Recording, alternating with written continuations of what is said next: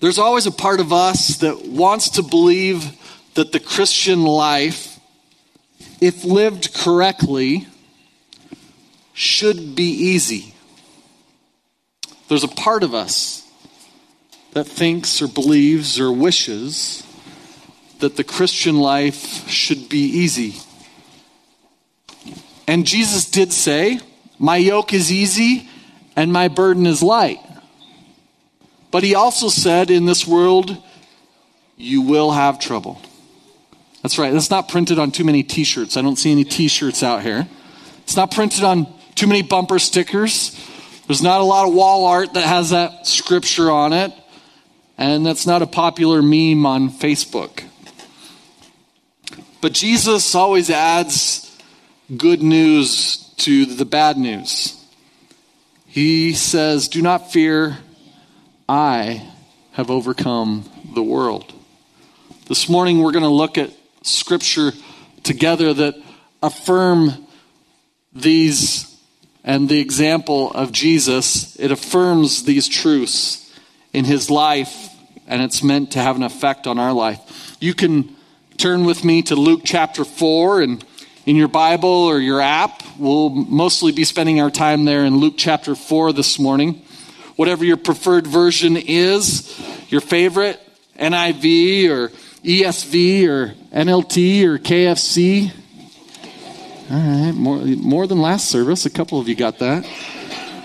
Thanks to Derek. Appreciate you, Derek. I'm using the NIV version this morning. Luke 4 begins with a relentless onslaught of Satan towards Jesus out in the wilderness. It's where Satan is throwing all that he has to tempt, to entice, to overwhelm, to frustrate, to diminish Jesus. How many of you know by now that Satan never really gives up? He hasn't yet. He's going to one day. But he doesn't really give up. But in Luke 4 verse 13, it tells us that he left Jesus until an opportune time.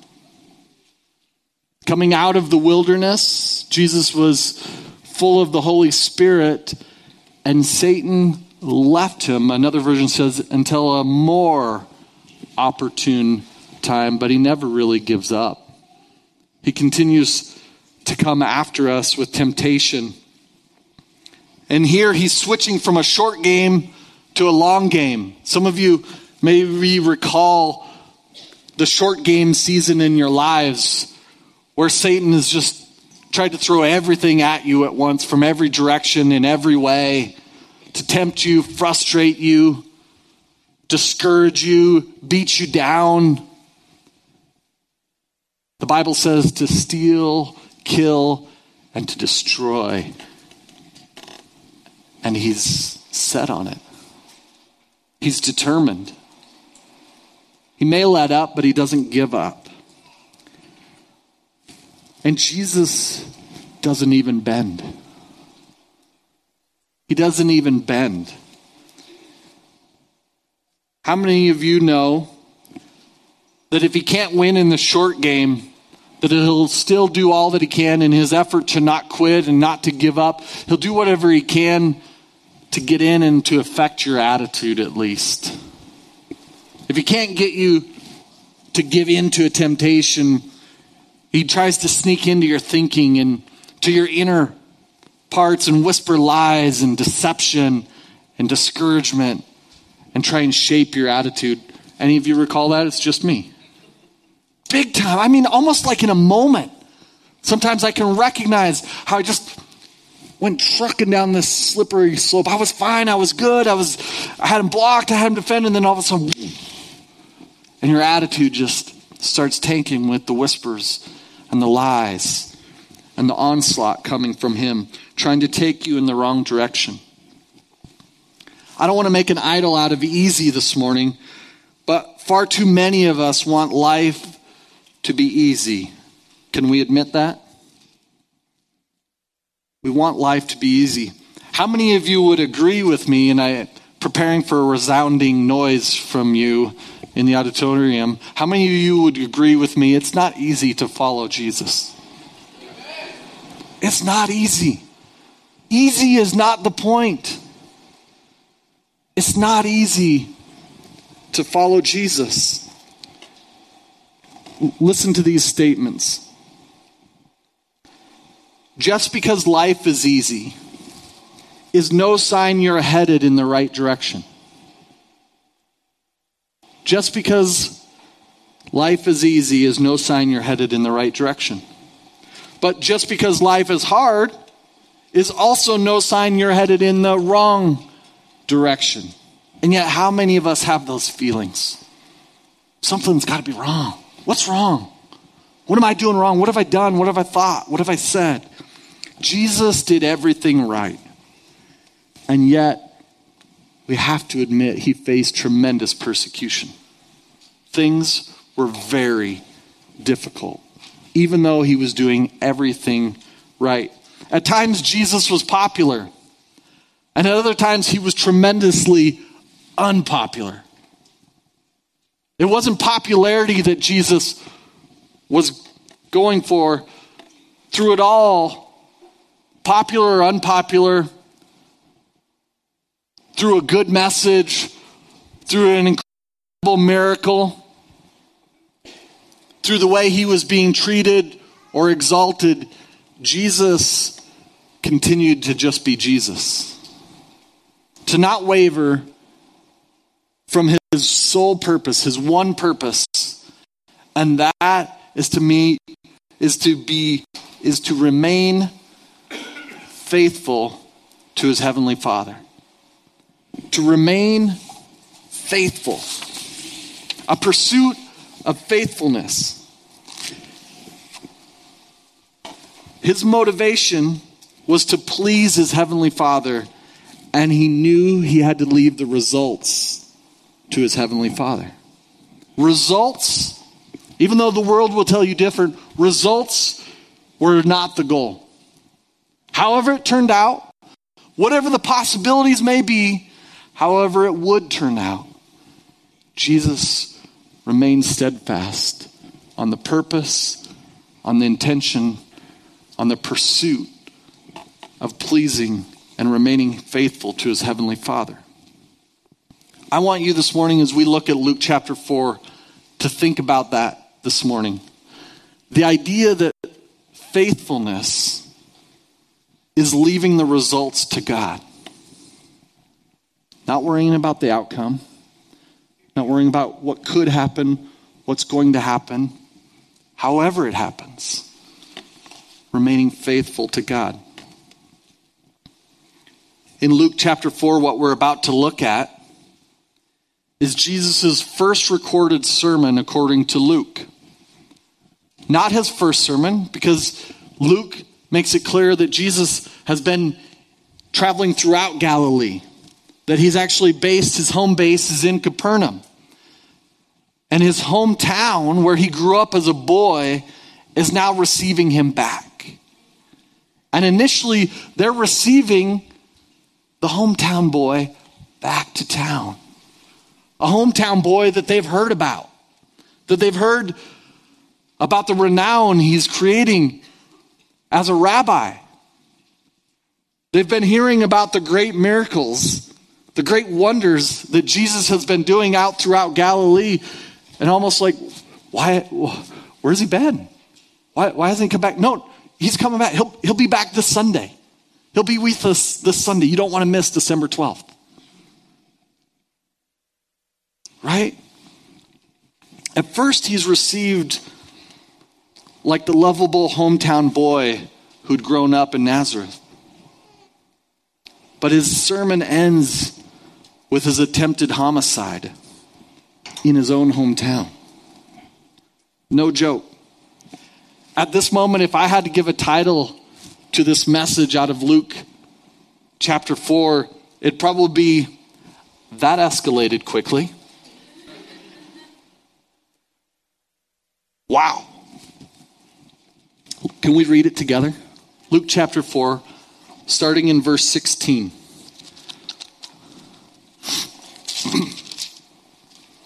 Starting in verse 16, it says, he, Jesus, went to Nazareth, where he had been brought up. And on the Sabbath day, he went to the synagogue, as was his custom. He stood up to read, and the scroll of the book, the prophet Isaiah, was handed to him.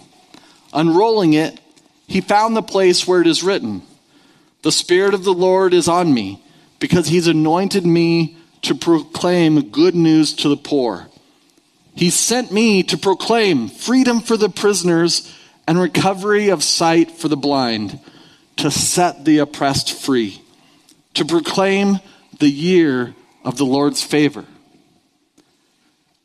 Verse 20 says, then he rolled up the scroll, gave it back to the attendant, and sat down. The eyes of everyone in the synagogue were fastened on him.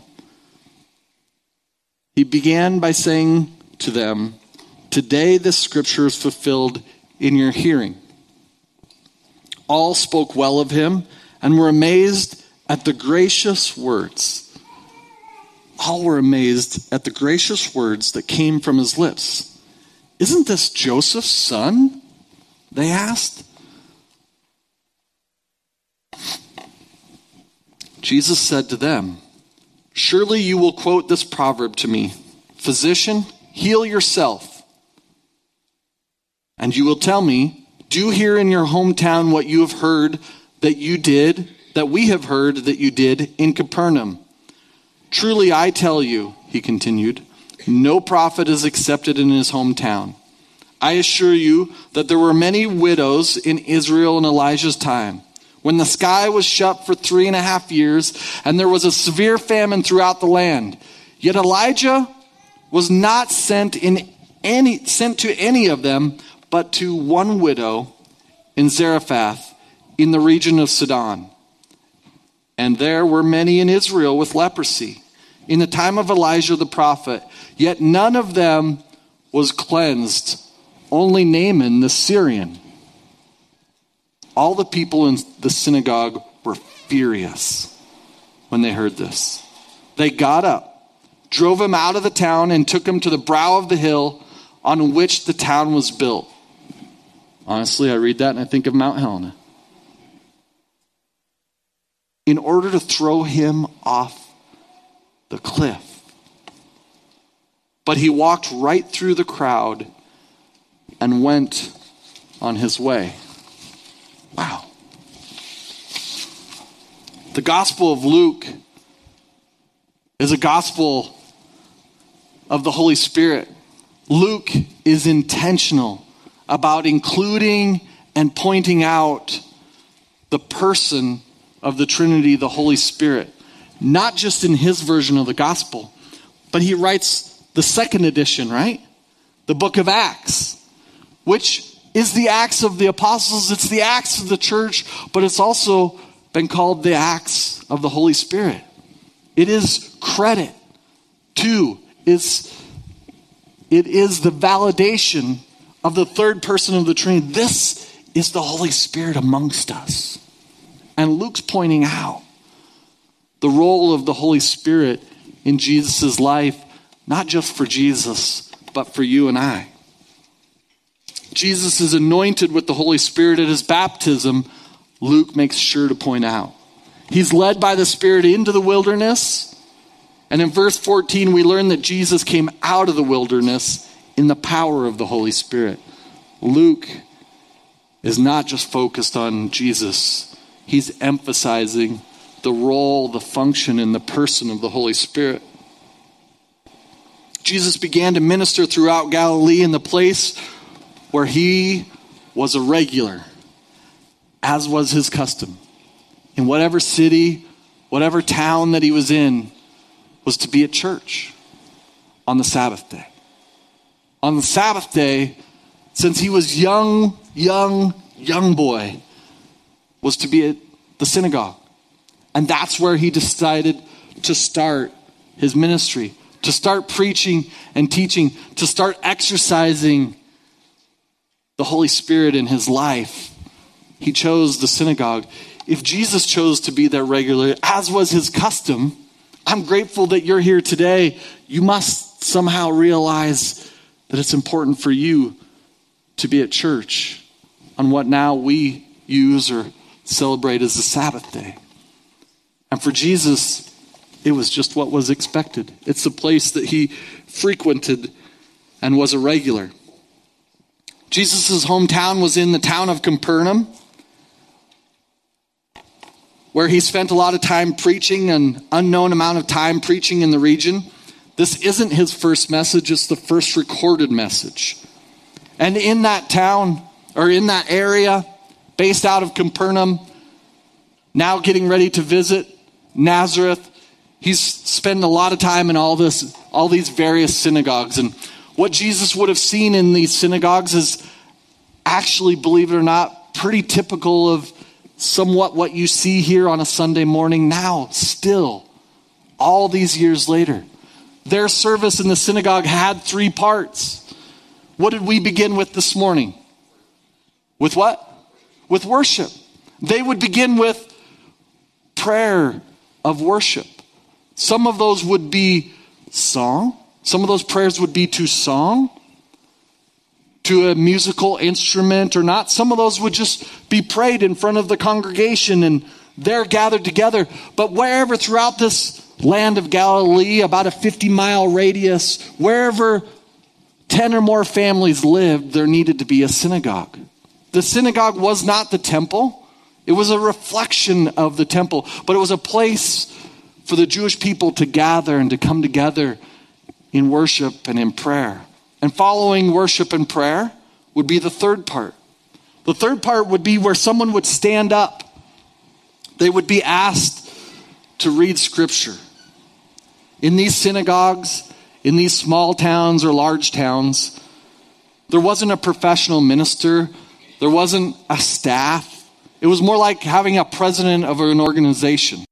And that person seriously would ask some dignified person in the group to stand up, come up from the cabinet. They would reach out and grab the scrolls. There wasn't a book or a Bible.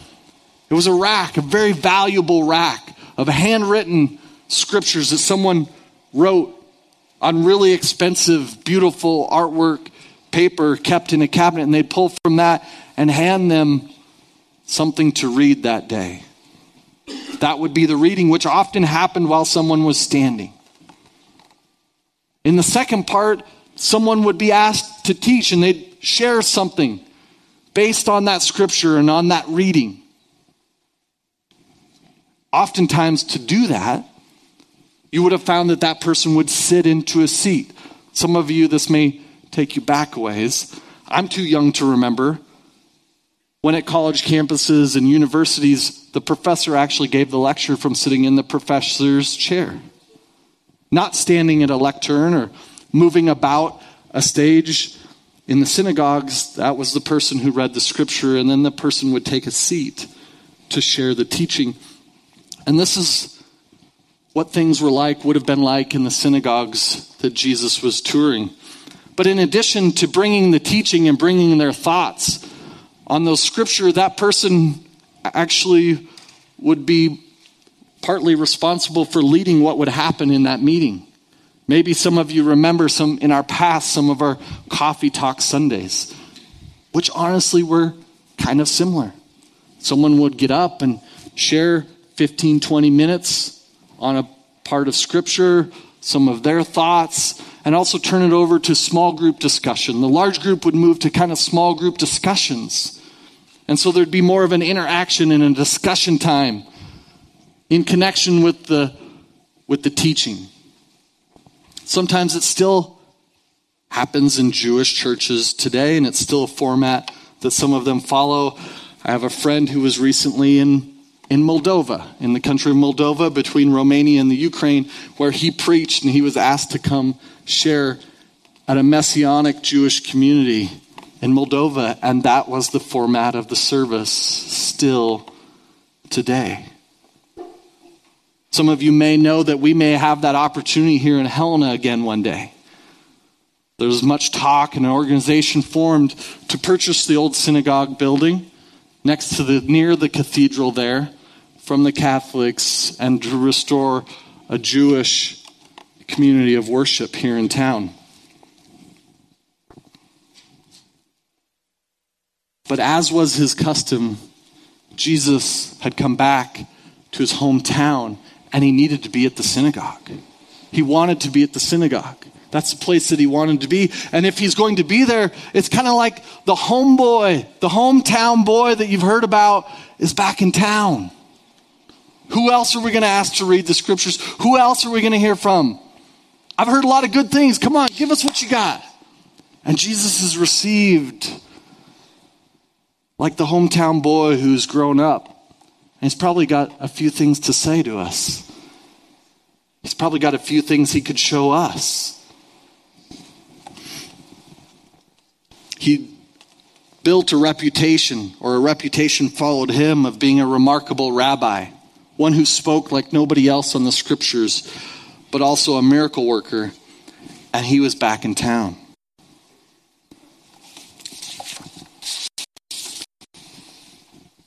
Handed the scrolls, I can't imagine, if you will, scrolling, fumbling through that scroll, looking for the scripture that you're looking for to get to the chapter of Isaiah 61. So you could read these verses. Read with me, Isaiah 61, verse 1. The Spirit of the Sovereign Lord is on me. That refers to the Trinity. The Spirit of the Sovereign Lord, the one who is Lord, is on me. I can imagine, I hope you can, he's not just reading scripture. It's not a typical reading. Jesus is also making an announcement. He's doing what he's about to get to in the scripture. He's proclaiming. The Spirit of the Sovereign Lord is on me because the Lord has anointed me to proclaim good news to the poor. He sent me to build up the brokenhearted, to proclaim freedom to the captives and release from darkness for the prisoners. Verse 2, to proclaim the year of the Lord's favor. The end. If you're reading along or looking on the screen, you notice that's not the end. Jesus didn't just stop in the message part of the scripture, the points of the scripture.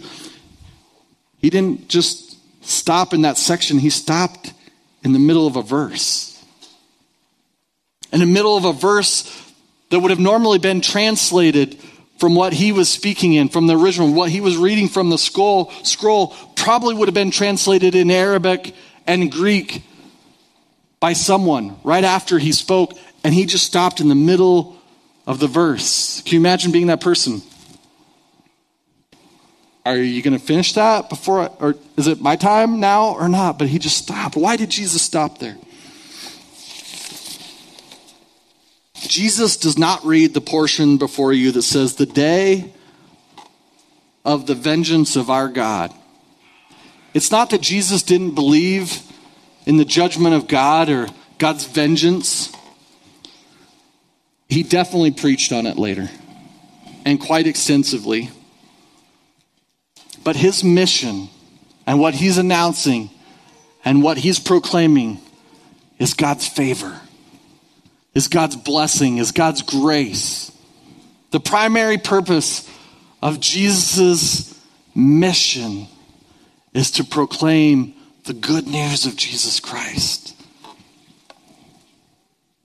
In the minds of the first century Palestinians, the first century Jewish people, at Jesus' time, the day of the Lord had a twofold meaning. It meant something for us and something for the rest of them.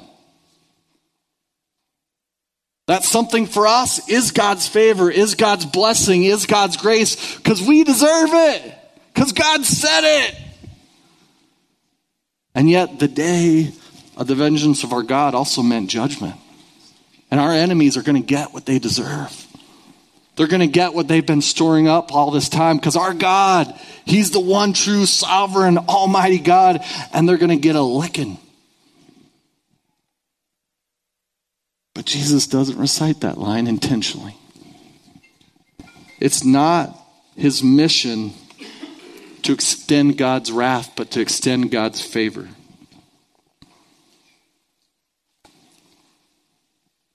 Jesus interrupts their understanding, and he interrupts their thinking, not with just stopping at that scripture.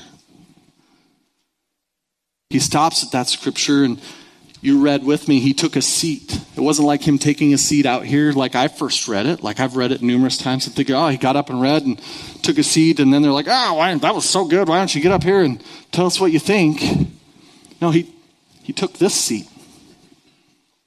And the first recorded message of Jesus is one of his shortest. It's not the Sermon on the Mount, one of the longest, several chapters long.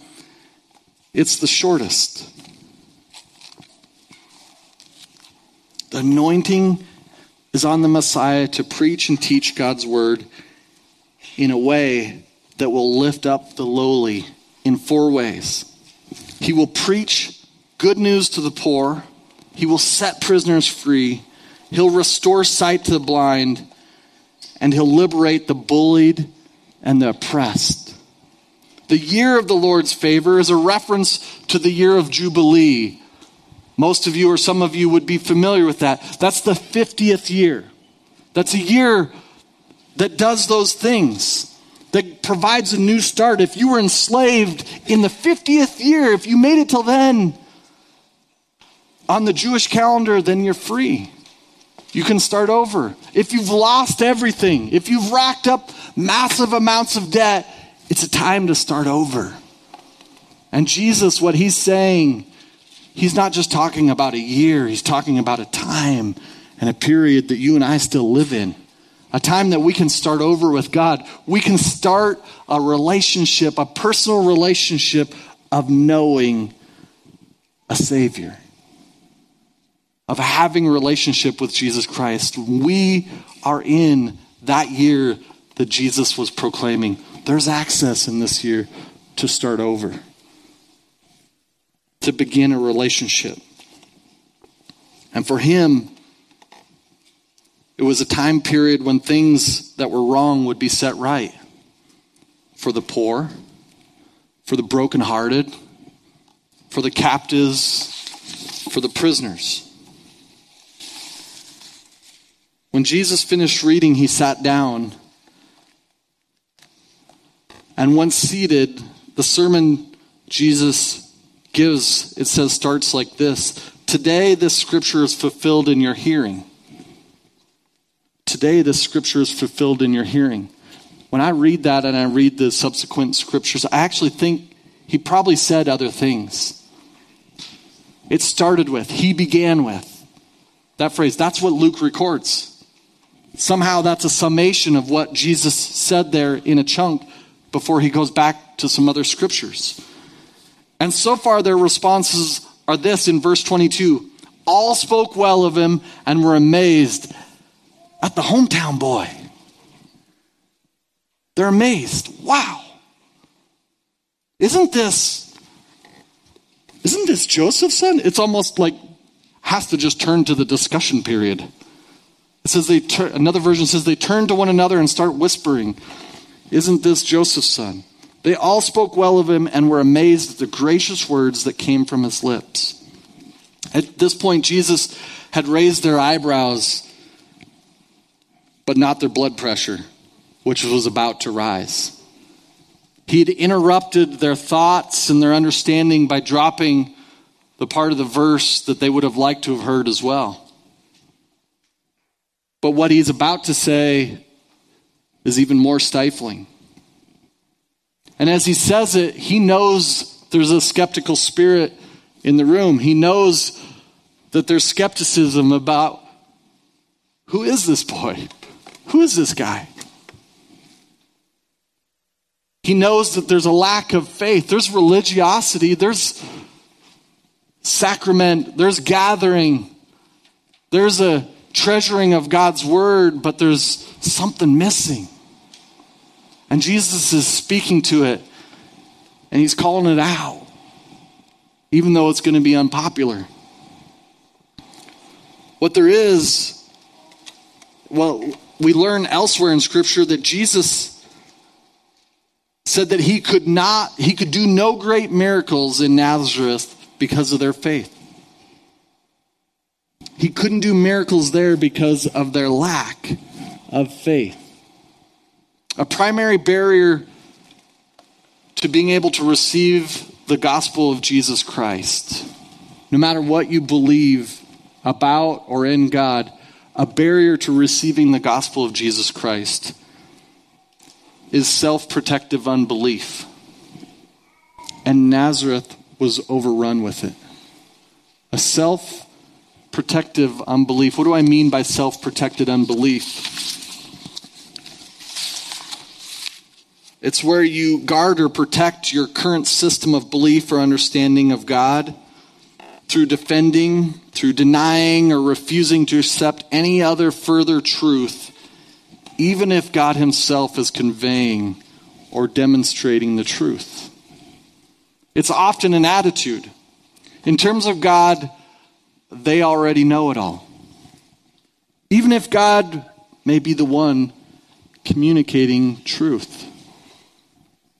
In our protective unbelief, we may be actually guarding our own self-directed version of truth. I can tell what's true and what's not true. I know what I've experienced. I know how God works. I really know how God works in church. And God doesn't work that way. That's not how God works. That doesn't happen. It can't happen like that. Counselors often develop an intuitive feeling about traumatized individuals, a sixth sense about the client's fears, about their terrors, their feelings of being threatened that result in self-protectedness. I think some things that happened in Nazareth. There was some self-protectedness that garnered unbelief, that stifled, that minimized faith and prevented Jesus from doing some of the things they expected him to do because he was back in town. In response to their lack of faith, the blood pressure is about to go up. In response to the lack of faith, Jesus would quote the proverb, "No prophet is received in his own hometown." In other words, the hardest place to preach is among those who think they know everything they need to know from you or about you. Who would know more and who would know better? Who would think they would know more or better? Who would think that they would know it all about Jesus than the hometown? Jesus continues by saying, "You will quote to me the proverb, 'Physician, heal yourself.'"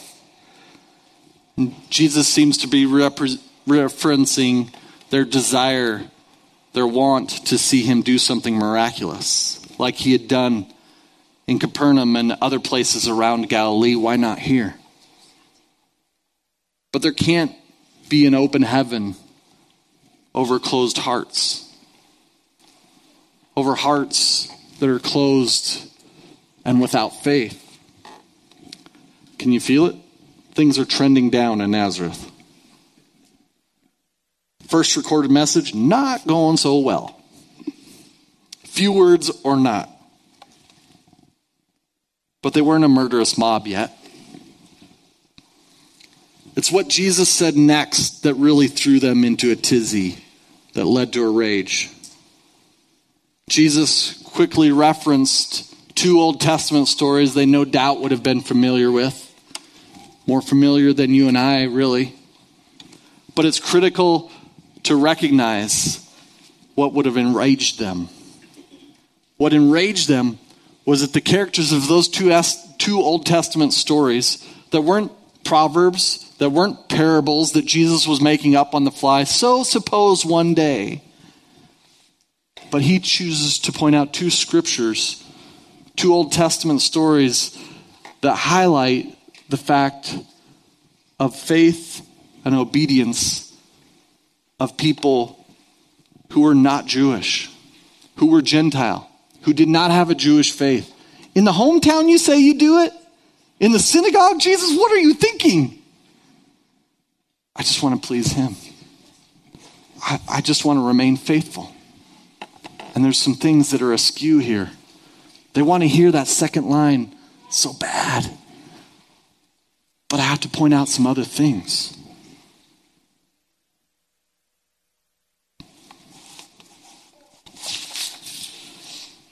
Can I change the proposed title of the message? Rather than, wow, that escalated fast. What about this changes everything? What if they could have recognized and seen and heard how Jesus was changing everything? To believe the gospel of Jesus Christ, to follow the gospel of Jesus Christ, not just God and who you think he is, what you've experienced. There has to be faith. There has to be obedience. Even when it means everything's about to change. If there's anything God's good at, it's changing the things that seem unchangeable. That seem like they'll never change. That person will never get it. Think about some of the people for a moment that you know, that you think they'll never change. Not true with God. There's countless stories throughout the Bible that people thought the same thing of those people. And because of Jesus, everything changed. I think they had forgotten. You can turn with me to Genesis 12 if you want. I think they had forgotten the big picture. They had lost track of the big picture of what God had said he was doing in all time, clear back in the beginning, back in Genesis. They fixated on certain portions of the scripture and said, we've got it figured out. And yet, forgot the big picture. In Genesis chapter 12, verse 1, it says, the Lord has said to Abraham, go from your country, your people, and your father's household to the land I will show you. Verse 2, I will make you into a great nation and bless you. I'll make your name great and you will be a blessing. Sounds great, God. Keep it going. Back that truck up. Yes, amen. Where you at? Sounds so good, doesn't it? Yeah, I love it. Life should be easy. Following Jesus should be so easy. Come on, bring it. I will bless those who bless you and curse whoever curses you. Perfect, good. End up. Stop there. No. The second half of verse 3 says this, and all peoples on earth will be blessed through you. All peoples. The fact is, the Messiah standing before them was not just what they thought he was going to be. He wasn't just the king of Israel. He wasn't just the ruler of Israel who'd cause Israel to rise up like Rome had done, like Babylon had done, like the Philistines had done. He already was the universal king. Without any accomplishments, he already was the ruler of the universe. He already was the king of every tongue, of every tribe, of every nation. And he's saying all the peoples of the earth will be blessed through you. They forgot the big picture. Fixated on what seemed like it would be best for them. What would work out well. And what they would protect.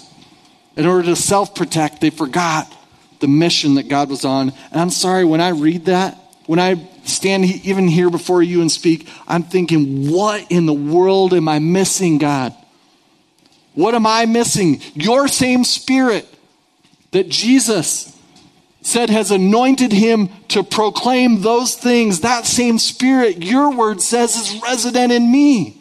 It's what brought grace and favor, conviction, but freedom, sight to my own blind eyes. God, what am I missing? What about the big picture am I missing? Because I know God wants to use me and he wants to use you every bit as much as he used Jesus. He wants to use you to reach people. It's his mission. It's his mission that he gives us through the power of the Holy Spirit through the death and the resurrection, the proclamation of Jesus Christ in my life and in your life, that he says, you're on mission. Live on mission.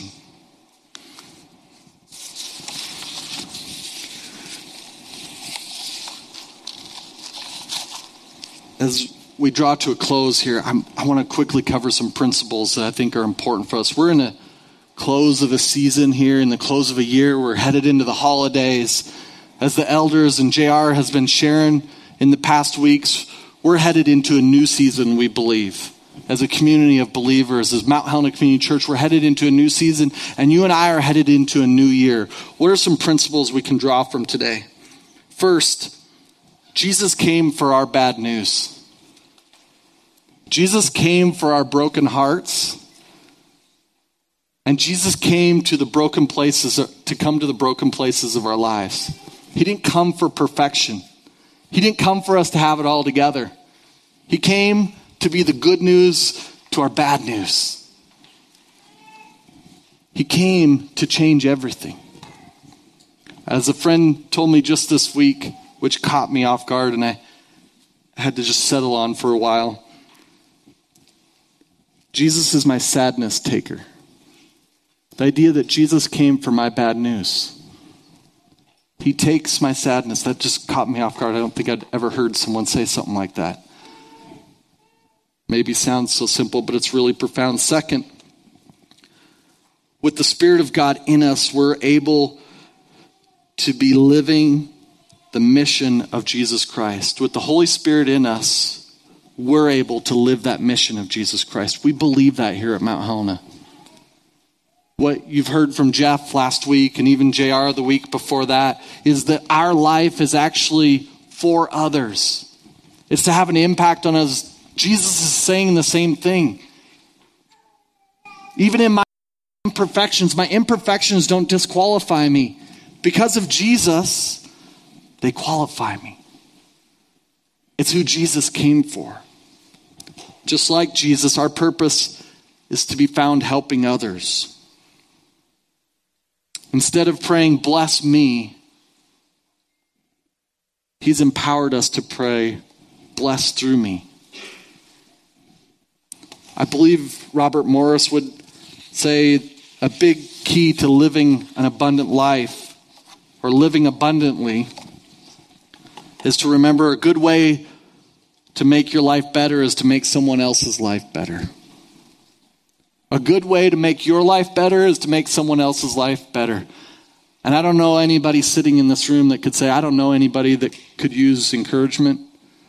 I don't know anybody worse off than me that I could help, that I could strengthen, that I could encourage, that I could give to, that I could help in some way. Third, God's love is bigger than we can imagine. That Messiah that stood before them, as I said earlier, was bigger than any border they could imagine. To them, he was the king of Israel, and with his rule, they'd have universal rule. He's already got it. He's the Messiah. He's the King of Kings and the Lord of Lords. And just the same today, his love is bigger than any of us can imagine.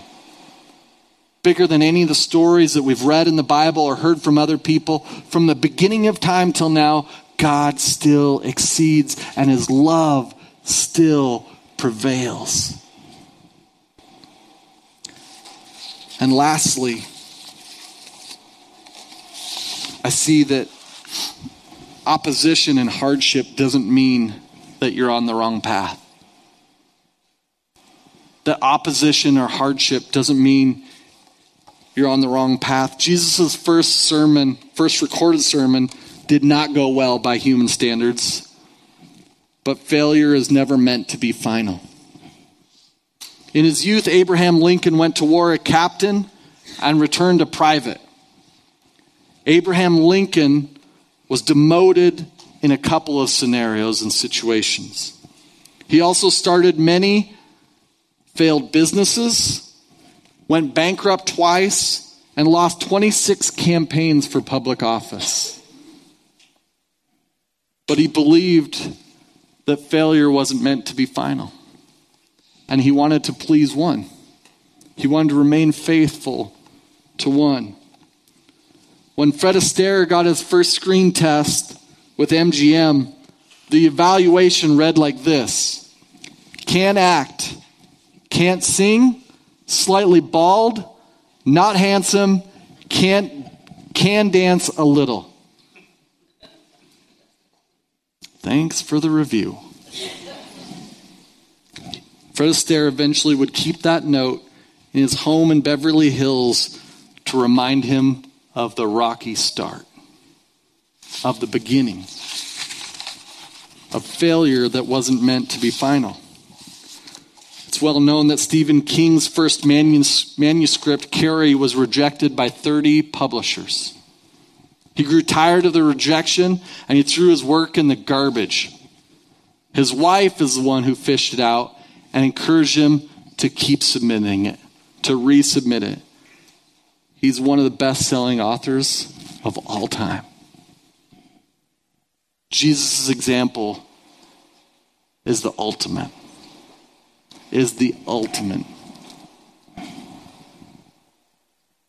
Maybe you've never invited Jesus Christ into your life. I would love to visit with you today. If you would like to visit with somebody, I'd love the opportunity to answer any questions that you may have and even pray with you.